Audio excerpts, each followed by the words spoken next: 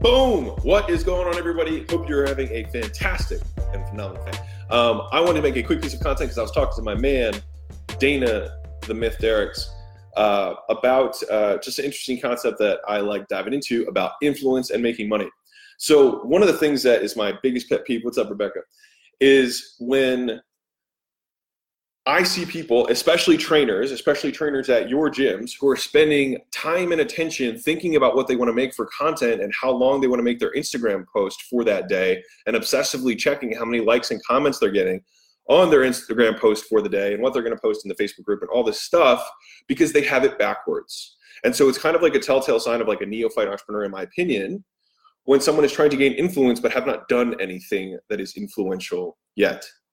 So if you rewind and think, like, why do the people who are sitting with these massive followings and all these things, like, there's two big categories. You've got category one, you've got, Mark Zuckerberg, you've got Warren Buffett, you've got Elon Musk, you've got guys who have 5, 10, million followers or whatever on Instagram, but they didn't gain influence to make money.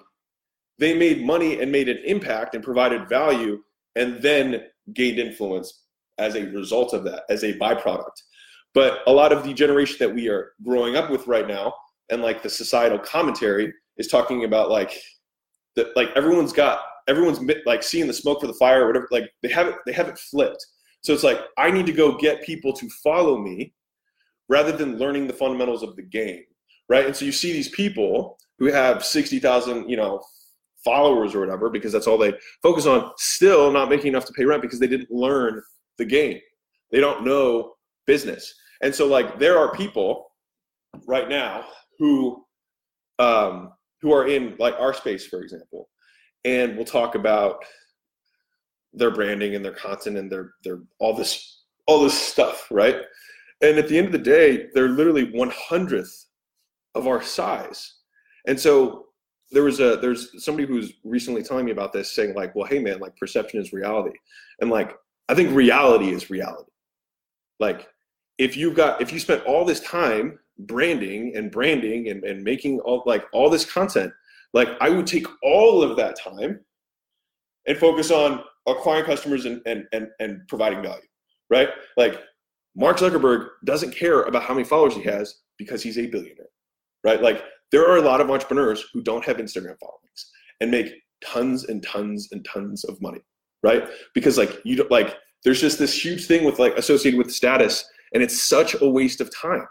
And so tell your trainers, like, stop checking how many likes you have, how many comments you have on your posts, and focus on the game at hand. So like as gym owners, if you were to take the time and attention that you would put towards making content, which for a couple reasons I don't think people should make it. One, because I think making good content is really difficult.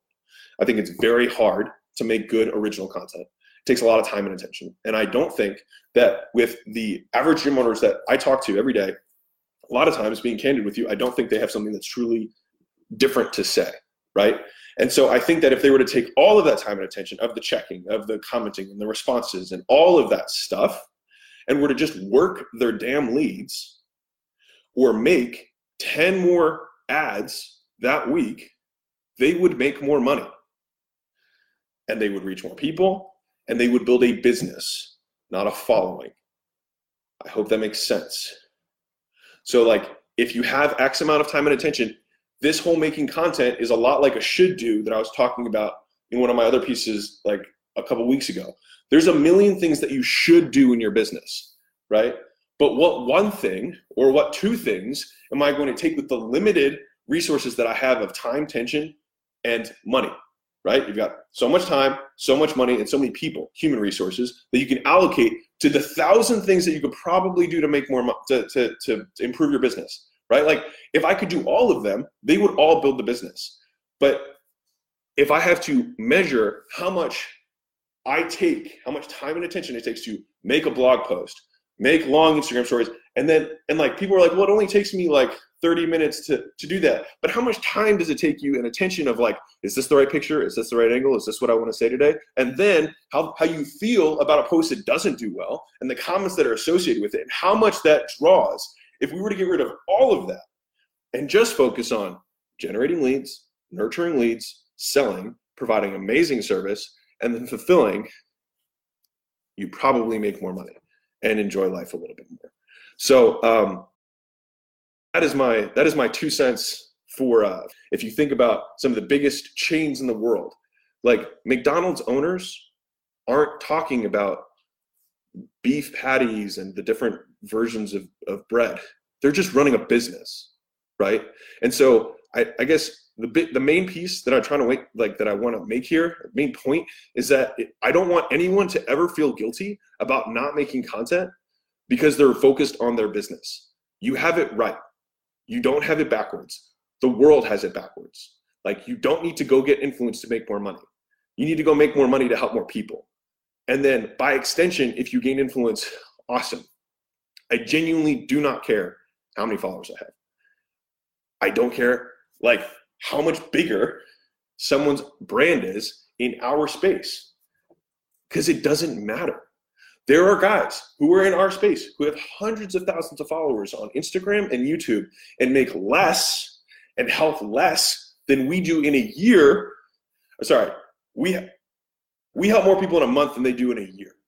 All right, from an income standpoint, from how many gyms they help, all of that, because like there's so much time and attention on being in front rather than doing the thing, doing the work, right? Like, here we are making like the 4th full makeover of Gym Launch, and like Layla looked at me and she was like, this is why